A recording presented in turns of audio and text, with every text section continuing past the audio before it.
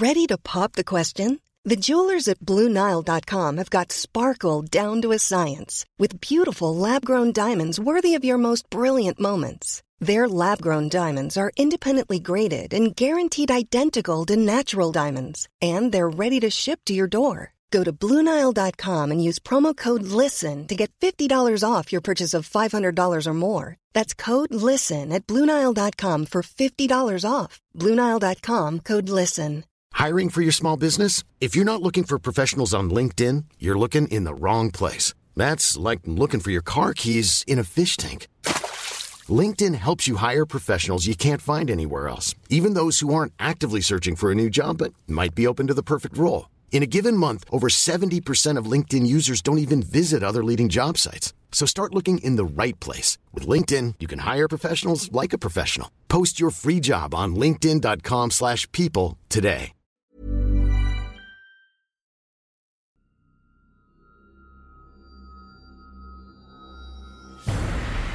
When I was a kid, my dad was a cop. And we spent 5 seasons of Loose Units, the podcast, talking through his cases, but the unexplained and the paranormal kept rearing their heads, because the story doesn't end when the killing is done. Welcome to Loose Units, the Shadow Files.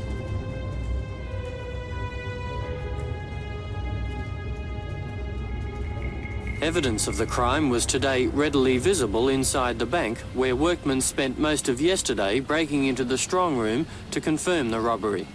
The hole they had made was roughly covered by a large sheet of paper, with the safe door, which thieves had stripped of its locks and handle, standing ajar. But it was business as usual for the staff, although notices had been displayed asking customers to excuse any inconveniences the events of the past 2 days had caused. But while police now have a good picture of how the robbery was achieved, one of their biggest hurdles now is to trace the movements of the thieves after they left the bank. The bandits had at least 9 hours in which to make their escape before the robbery was confirmed yesterday afternoon.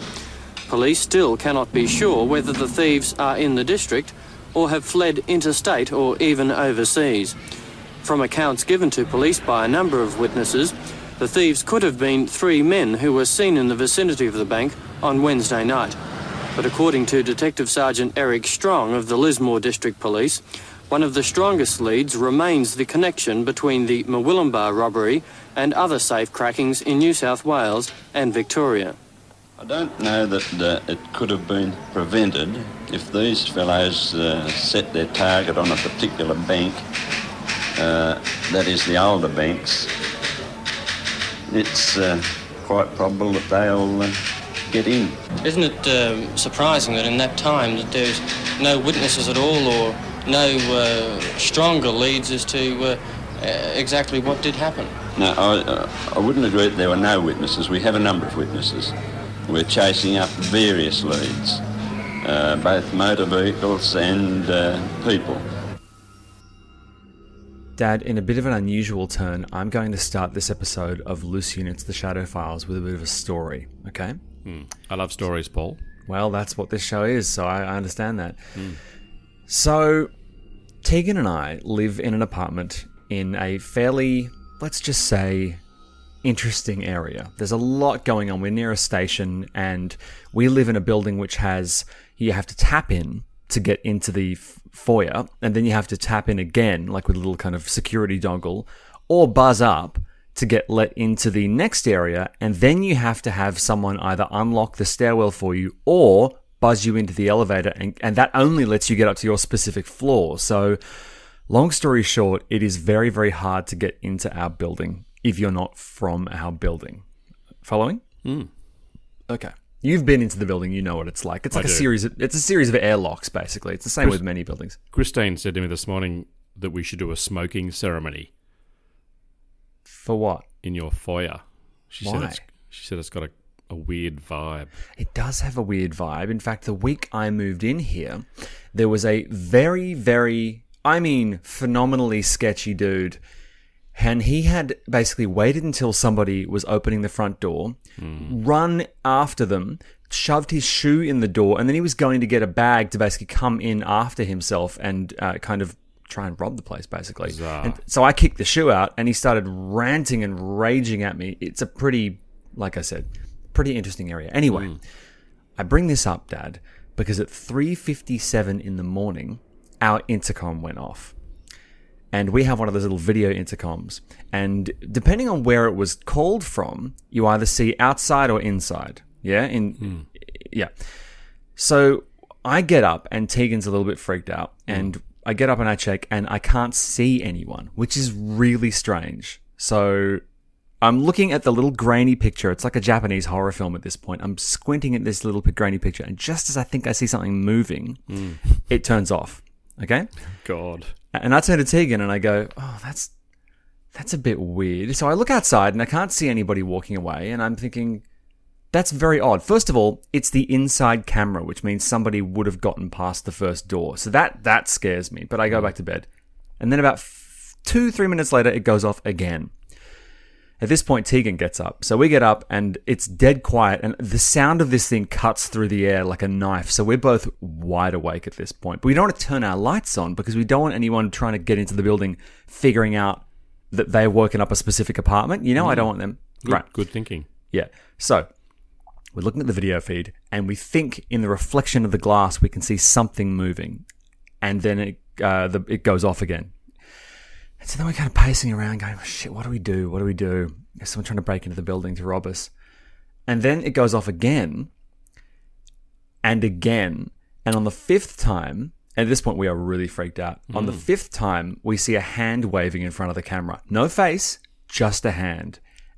And we are just about to call the police.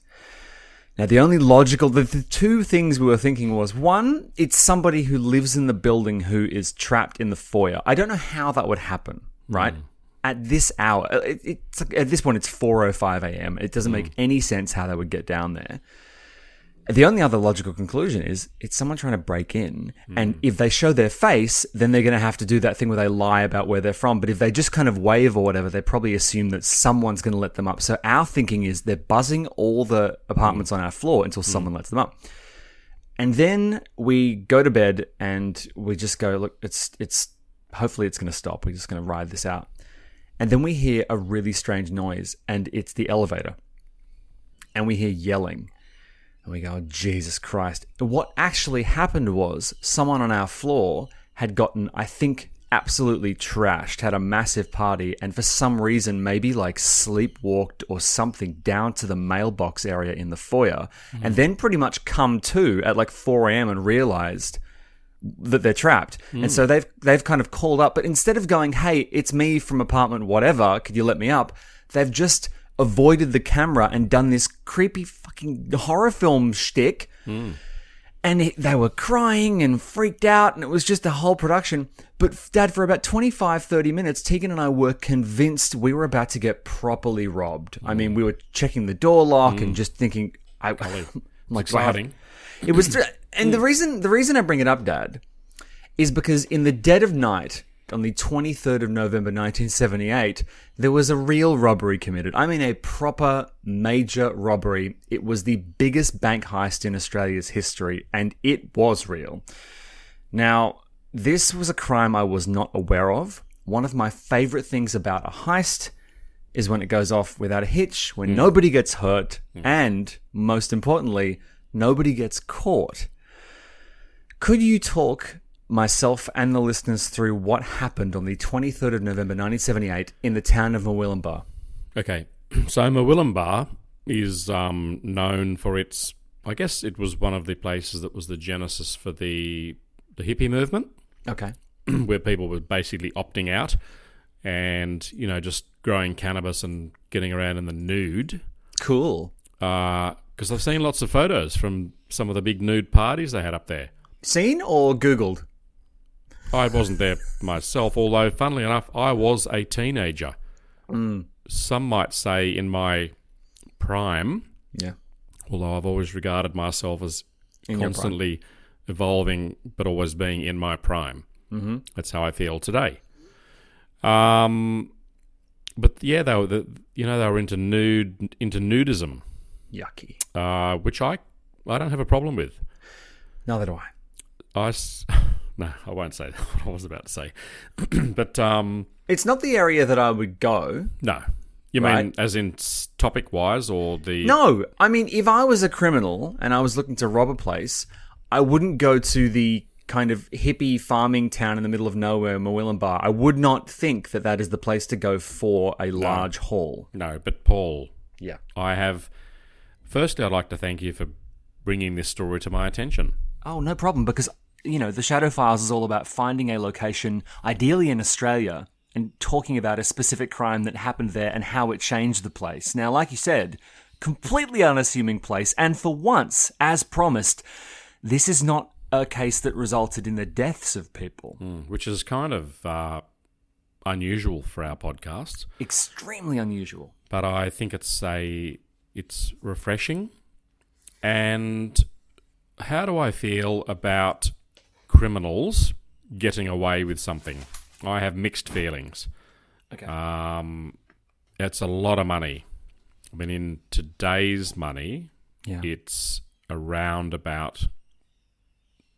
It's about $10 million, which is a shitload of money. It was like 1.7, 1.8 or something back then. 1.763 was the actual amount at the time. But I've been giving this a lot of thought. So it was a Wednesday morning, and back in the mid-70s, most people were paid in cash.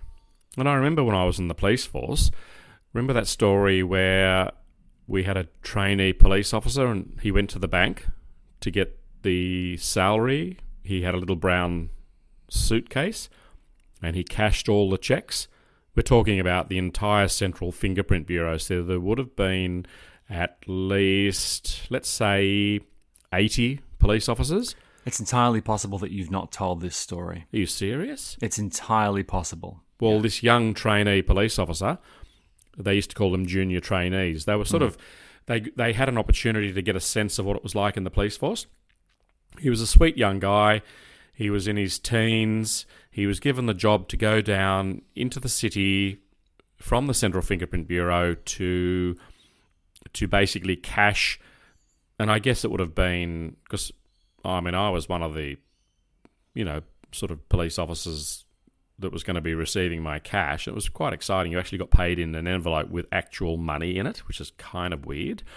But this young trainee police officer, when he was at the bank, he just couldn't comprehend the vast amount of money that he was being given. It was thousands of dollars. And do you know what he did, Paul? He didn't come back to the office. He hopped on a train Are you headed... Are you quite serious? I'm 100% serious. Gee, He hops on a train and he just heads north Oh my god! with thousands of dollars. Like, we're talking a shitload of money. He stole from the police. Yes, he stole from 70 or 80 police officers. That's so fucking bold. Hang on. know.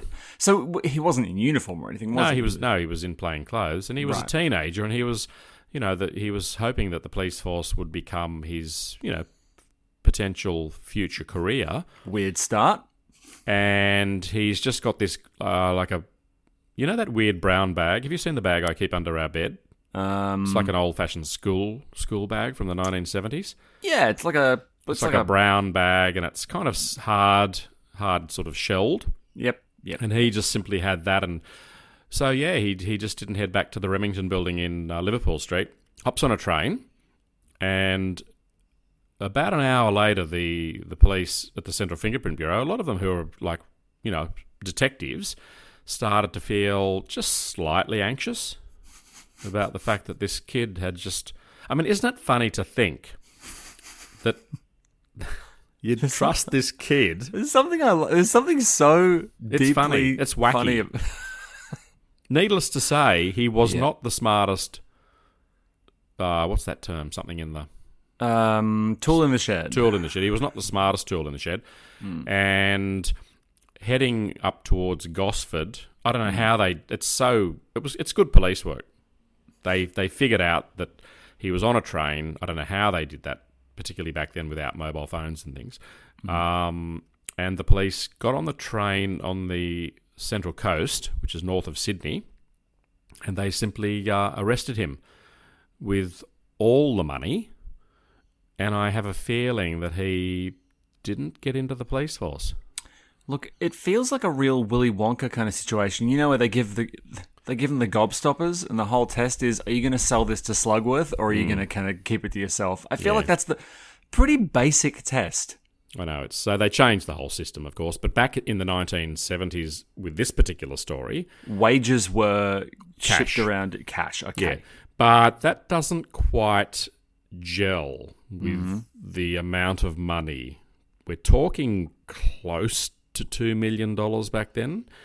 But here's the interesting part of this story, and that is that this location, so this Armour Guard vehicle travelled from Brisbane to Sydney. Okay. It wasn't all about the cash wages for the locals. The key to this story is that, well, Paul, have you ever asked yourself what happens to notes, banknotes, when they become soiled, slightly, I'm not going to say damaged, but just kind of, they get that sort of grottiness about them? Do you know what happens to them?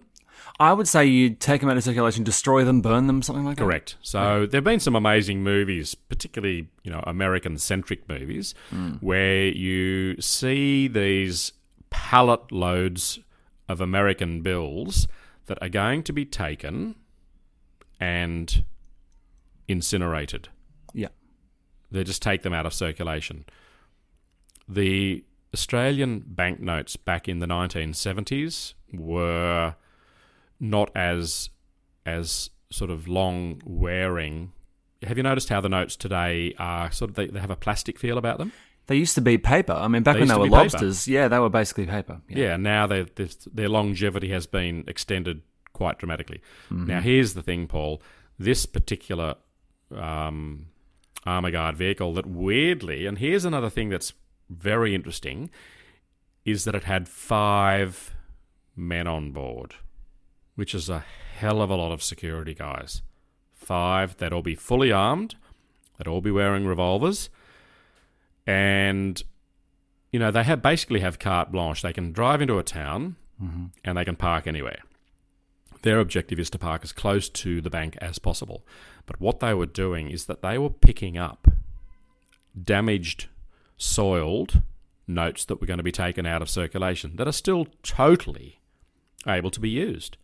And this bank in Murwillumbah was a central, sort of a focal point for that region of northern New South Wales to bring all the notes into where they were stored.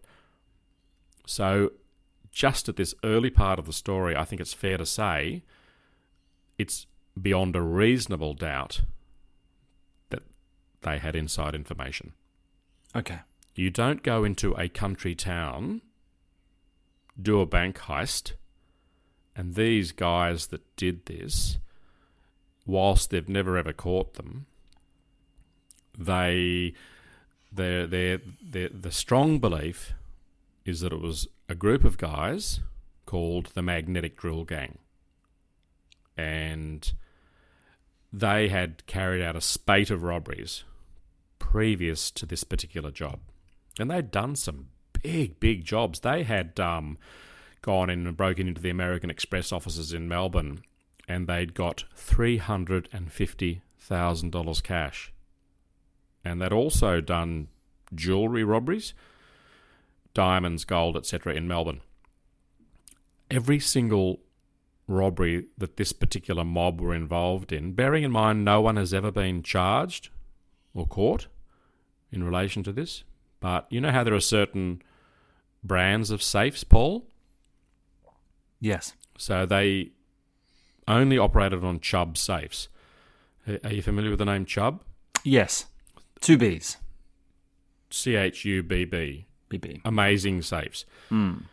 Now, just going into a country town at that time of the night, and there were some fascinating witness descriptions where they saw people hanging around the bank very late at night. It was opposite a pub. It was only 100 metres away from the local police station.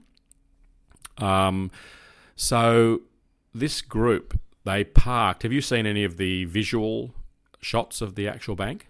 Any photographs? Yeah, it's a Westpac Bank now. It's on the corner of, I think, an intersection, which means you've got a lot of potential eyes on the place, don't you? So it faced the main street. Yeah. There was a side street. Then there's behind the bank, there's sort of an alleyway, which is where the offenders... Now, you'd have to figure out, Paul, how many people were involved. Whilst we don't know how many were involved, you can definitely surmise that you'd need... Okay, you'd have to have a lookout. There's no doubt about it. And the lookout would have to have a signal. They could have had... Now, in my opinion, because they're a professional gang, they would have had two-way radios, walkie-talkies. This is pre-mobile phones, of course. I don't think they'd have a situation where they'd say, oh, if you see someone, just toot the horn. I think that would be too obvious, particularly in the dead of night. Bearing in mind that this robbery was taking place around about 1 a.m, and the general consensus based on the information available is that the job took between 2 and 2.5 hours. So they picked the lock of the door, the rear door.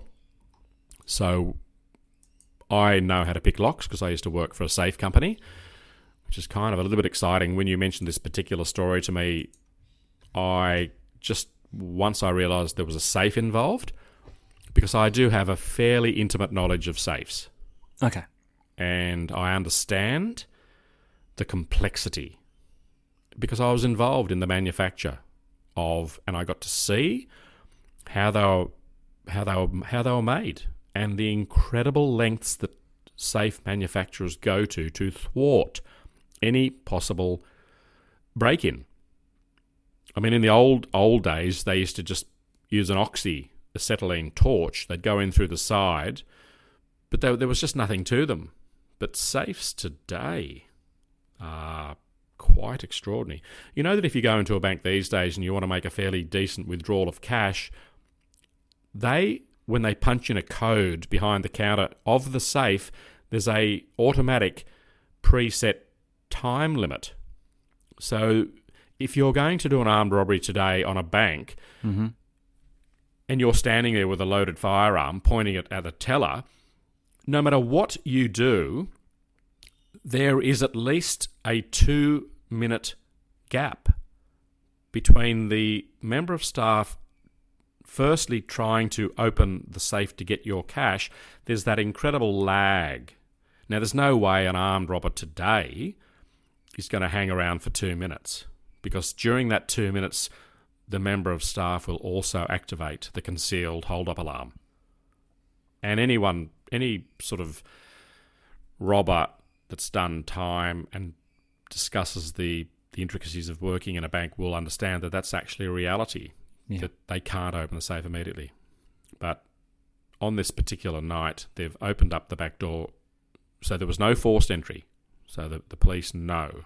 You can circumvent all that logistical hell by just going in at night. But there were people kind of within, like I said, a lot of eyes on that place. Yeah. And you would think at that hour no one would be looking, but there were a few people actually in the area, weren't there? Yeah. There was there were people. One witness actually saw a guy sort of pretending to sort of work on a car in the very, very close vicinity, like a white van. There were people acting suspiciously. I mean, obviously they have to case the joint. Now, the casing of a joint in this particular case, when you're dealing with such an extraordinary amount of money. Now, have you been thinking at all about the inside information? Have you thought about where that information may have come from?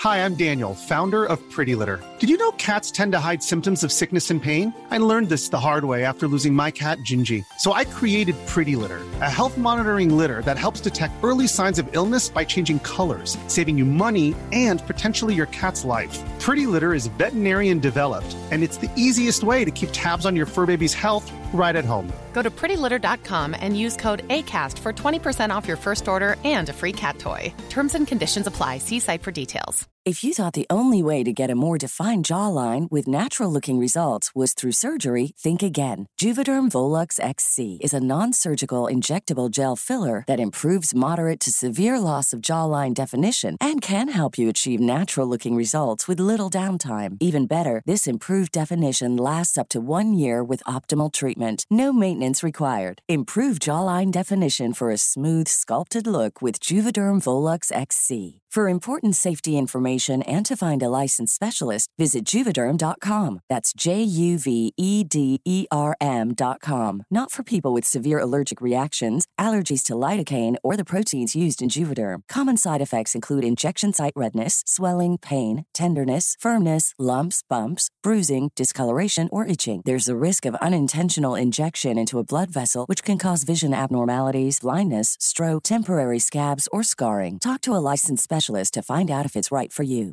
Cool fact, a crocodile can't stick out its tongue. Also, you can get health insurance for a month or just under a year in some states. United Healthcare short-term insurance plans, underwritten by Golden Rule Insurance Company, offer flexible, budget-friendly coverage for you. Learn more at uh1.com.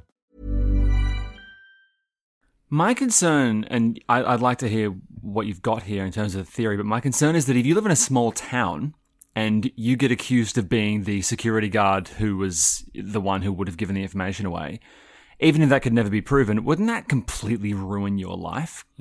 Definitely. And in small towns, people talk. Yeah. And also, let's look at the facts with human nature. Something happens. Your apartment gets broken into. Okay, so if I came home and our place had been broken into, all sorts of things go through your mind as to who did it. How did they get into the building? Is it someone in the building? Is it someone that's delivered a lounge suite? Is it someone that, through Gumtree or eBay came to your house to pick the stuff up? Is it a conversation you had in a coffee shop and someone overheard you talking about something that you collect, it's just so, and you start to go crazy. Then you start to think about, the great adage that I've always it's almost like a mantra, is that it's always the person you least expect. And people, by their very nature, start to blame other people. There might be people you don't like. There might be people that have a grudge to bear. There could be an ex-partner, and it all starts and it grows like Chinese whispers. And in a country town, all these sort of emotions and feelings and pointing the finger, it grows and grows. And it can make life miserable for someone that may or may not be innocent. But it comes back to, how did they know that on this particular occasion there would be so much money in the bank's vault? And it was a very, very big vault. It was a walk-in vault. So these guys, this drill that they're using, it's diamond-tipped? Diamond-tipped, but it has an electromagnet. And it's clamped by Diana studs onto the side of the safe. Whenever you go into a safe, the best place, without giving too much away, is never through the front. The side is the way to do it. Now these guys, and I'm going to just be very adamant here that it's guys. Just quickly, forgive my ignorance, but it's so funny. Films and TV have taught me that you crack the door of the safe, but you're saying no. You break the wall open. No. Paul, what you've got to sort of imagine what they're doing. Mm-hmm. They drill into the safe, but they only put a tiny, tiny hole into the safe. Right.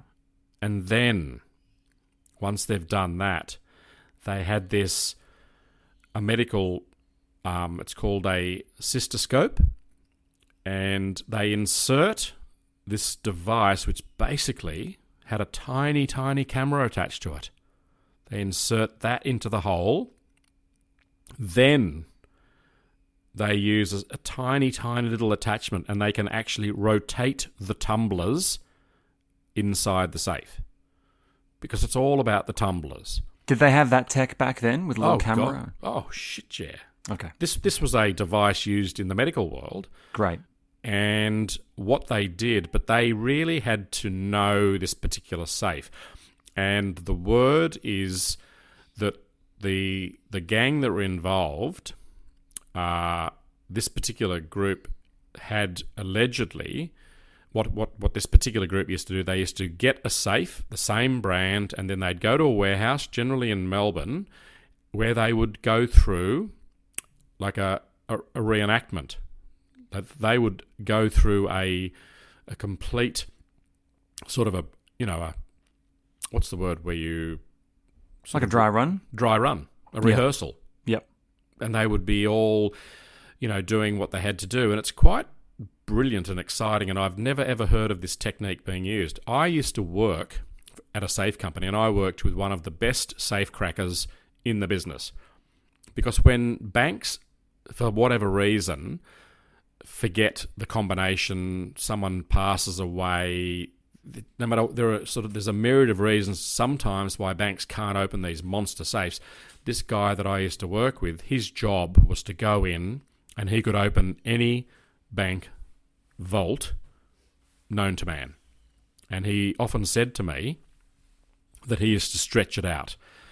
He actually could open some of these within less than an hour, but he could never ever do that in front of the staff. Otherwise the staff would feel incredibly vulnerable and think, well, shit, this is not such a great door. So he would actually stretch out. Sometimes he told me he stretched one of them to 3 days, even though he could open it within an hour. Well, the brilliant thing about that is if he's an industry expert, that sets a precedent. And if a vault like that gets broken, very quickly they go, well, we weren't in any way prepared for that. So he kind of leave a little back door open for himself, right? Yeah. And speaking of back doors, Paul, another thing that the gang did, because they need to prepare for many, many contingencies, they had another, I would imagine at least 2 people smashing a big hole in the concrete ceiling. Now, why is that? For an emergency escape. Okay. In case the fuzz... Does anyone say that anymore? I think so, yeah. The heat, in case the police came in, they had an alternate escape route. So these people were really, really, really sort of thorough. Now, they would have had a lot of... they needed a big vehicle to carry all the gear, to carry the crew, to carry the money. I mean, close to $2 million in notes back then, bearing in mind they didn't have $50 and $100 notes back then. I think it's fair to say, on the balance of probabilities, most of the notes would have been 20s.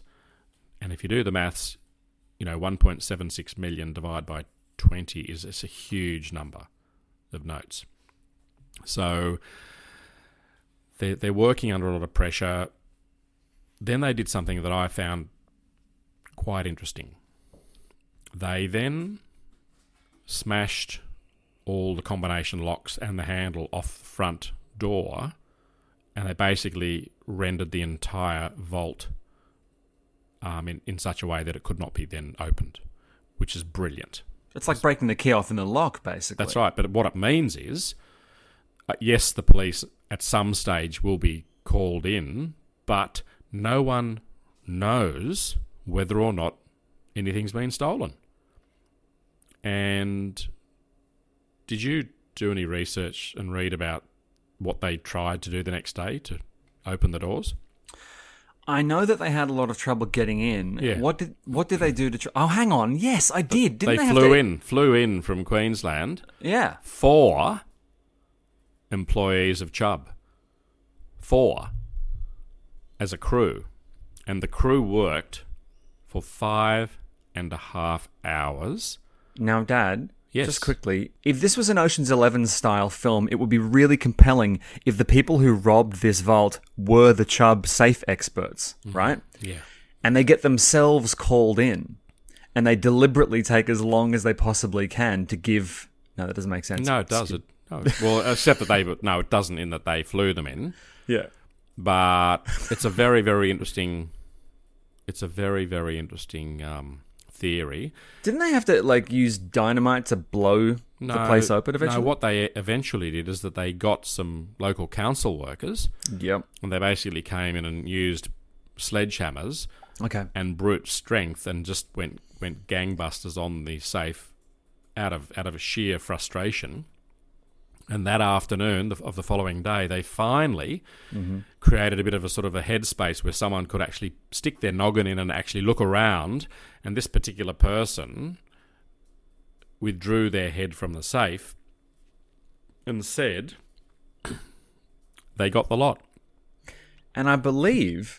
Now, we've talked about dark tourism before, where a town falls victim, specifically we were talking about Snowtown, falls victim to the crime that happened there, and capitalizing on that crime to try and bring in some money is always a bit of a moral grey area, right? You don't want to talk about the thing because it reminds people of the thing. In this case, I think pretty much the next day, a local menswear store started selling merch with that catchphrase on it. Have you seen the photos? It's adorable. No, it's funny, but Paul, there was a so there were souvenir mugs, tea towels, calendars, t-shirts, newspaper headlines. But get ready for this. There's a band called Bullamakanka. Yeah, and they put out a single called "A Bank Job in Murwillumbah." That's great. And t-shirts and things. But one of the really interesting sides to this particular story that is really interesting, and Paul, we could do a whole... In fact, it's really interesting. Have you heard of the Great Train Robbery? The Great Train Robbery. It happened in the early 60s in England. Yes, I have. Yeah, and Ronnie Biggs was the guy that was the infamous leader of this gang, and it was a big robbery. It was around about... Well, in today's money, it's tens of millions of pounds, and I had no idea, but there is a story that Ronnie Biggs, who was in Rio de Janeiro at the time, ordered 3 of the t-shirts. Can you believe it? Because he was a very unusual character. He actually lived in Melbourne and spent £50,000 in Paris getting plastic surgery. It's just unbelievable. That's bananas. So there's a lot sort of happening in relation to this particular story. But, I have a feeling that someone... I don't think the inside job comes from the bank. I think it comes from the Armour Guard. Okay. Crew. It's a crew that have first-hand knowledge of what is where. They know they're being they obviously know they're going to Murwillumbah. They know that they're going to be picking up an incredible sum of money, and that's my gut feeling. But it's an unsolved crime, which is so fascinating. There have been various people that have volunteered, and one particular guy, really heavy crim, has said that yes, it was him, but it's dubious. Yeah, very dubious. But it's a fascinating story. And how do I feel about them getting away with it? A part of me has an admiration, and because it's such an amazing job. It's a precision job. When they were drilling that hole, if they had made a mistake, it would have just been all off. Obviously, they were all wearing gloves because there were, presumably no fingerprints. And then to be able to sort of slip back into normal life and not go crazy, because when you're dealing with a group of people, you know, the weakest link is in that group. Yeah, of course. And you just need one of those people to just say something or rock up with an amazing car, and people in the street go, hang on a sec, he's not employed, or he says something to his partner and the partner inadvertently. Look, there are so many ways it can come unstuck, but it's still an ongoing investigation. That's amazing. Yeah, it is amazing. So, oh my God, I don't often say this, Dad, but I wish the very best for these people, because there is something great about the fact that, no one got hurt. No. I mean, look, it's entirely possible that the people who got away with this ended up fighting over the money later and, whatever. Paul, also, Westpac Bank, that used to be called the Bank of New South Wales, they offered a $250,000 reward. Never got cash, though, did it? Never, ever got taken up. Never. So it's pretty bloody amazing. And it sort of put that town on the map, and the Historical Society up there have got a permanent display of a lot of the merch that was available through the advent of this particular event. I find that extremely endearing. I just find it so endearing when a town can afford to actually cash in that way. I love the fact that you could go to this place, you could go to Moylan Bar, and you could go to the bank, and you could be in the bank. Wouldn't it be funny if not funny, if I got robbed again? By the same people, come out of retirement, one of those feel-good movies where basically, come out for one last heist. Do you reckon you could pull off a robbery with your level of knowledge? Look, with today's, high-tech security, I would say definitely not. Okay. And I wouldn't want to go to jail. I wouldn't want to spend the rest of my life. I just can't think of a worse thing than going to jail. Fair enough. To have one's civil liberties taken from one. No, I like life on the outside, and, I once went to that safe job when I was in Fingerprints up on the Central Coast, and they'd done the job. I know I've mentioned it to you before, Paul. It was a classic old-school safe job where they'd used an oxyacetylene torch. Yeah. The safe was still warm when I got there. No one had gone into the room. That was so sweet. It was at an RSL club, and the management was so zealous in preserving the crime scene that when I rocked up, I drove up specially from the Central Fingerprint Bureau in Sydney. I go to this club and no one had gone into the room, and I walked in, I dropped to my knees, I started dusting the actual safe. It was like a 19th century safe out of an American Western, and I looked in the hole, and what did I see, Paul? What did you see? I saw that the safe robbers had been disturbed. They had gained access. They were ready to rock and roll, and they'd been disturbed. And when I looked into the safe, it was full of cash. And you could have I could have so easily, as a 25-year-old, and I was wearing a dust jacket with deep pockets. Yeah. I trust me. I promise that for a moment I thought, shall I or shan't I? Yeah. I could have reached in with my left hand and taken. Oh, mate, I can't imagine how much money was in there. If I had to guess, I mean, it was an RSL club, Central Coast. It would have been a weekend job. The takings for the entire weekend, the bars, just there would have been, I reckon there would have been 50 grand in there or more. Oh boy. Which back then would buy a 2-bedroom apartment on the Northern Beaches. And the supposition was by all involved that the safe was empty.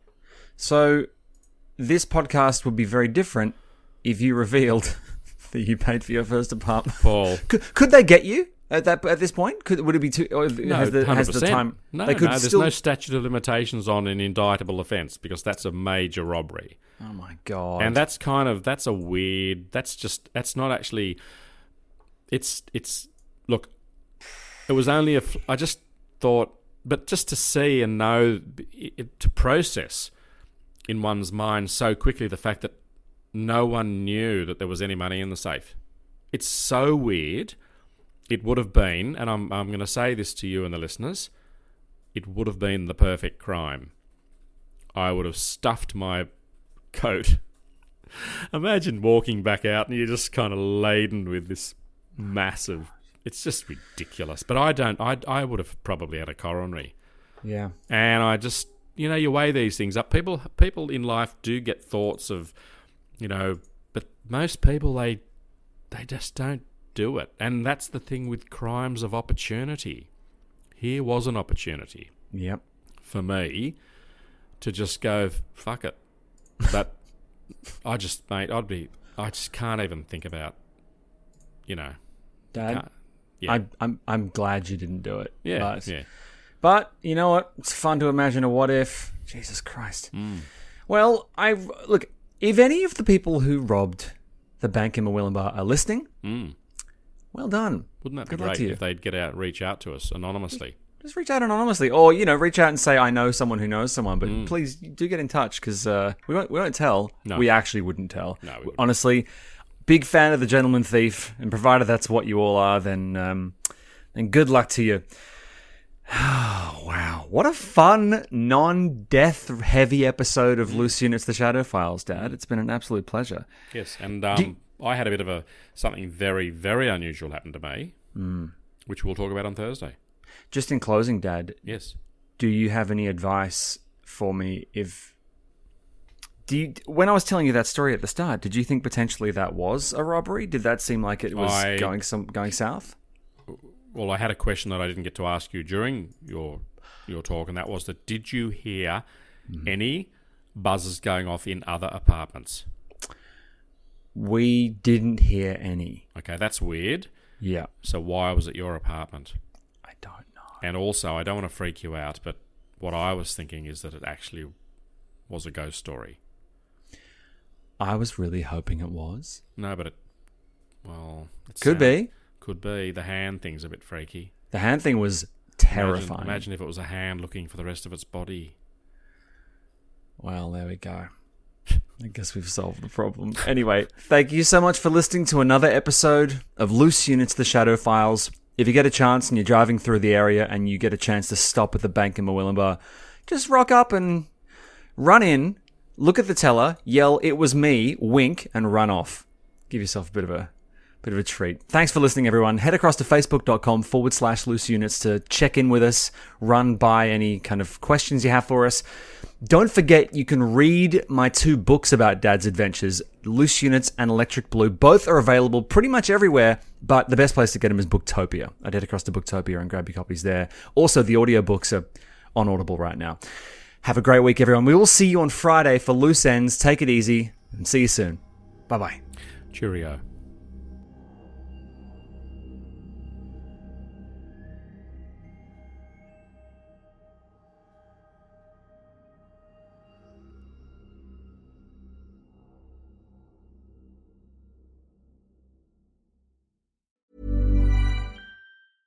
Flexibility is great. That's why there's yoga. Flexibility for your insurance coverage is great too. That's why there's United Healthcare Insurance Plans. Underwritten by Golden Rule Insurance Company, United Healthcare Insurance Plans offer flexible, budget-friendly coverage for medical, vision, dental, and more. One of these plans may be right for you if you're, say, between jobs, coming off your parents' plan, turning a side hustle into a full hustle, or even missed open enrollment. Want more flexibility? Find out more about United Healthcare Insurance Plans at uh1.com. Flexibility is great. That's why there's yoga. Flexibility for your insurance coverage is great too. That's why there's United Healthcare Insurance Plans. Underwritten by Golden Rule Insurance Company, United Healthcare Insurance Plans offer flexible, budget-friendly coverage for medical, vision, dental, and more. One of these plans may be right for you if you're, say, between jobs, coming off your parents' plan, turning a side hustle into a full hustle, or even missed open enrollment. Want more flexibility? Find out more about United Healthcare Insurance Plans at uh1.com. Planning for your next trip?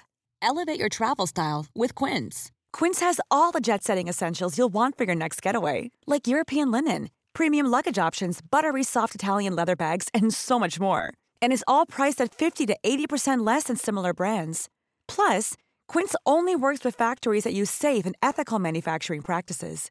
Pack your bags with high-quality essentials you'll be wearing for vacations to come with Quince. Go to quince.com/pack for free shipping and 365-day returns.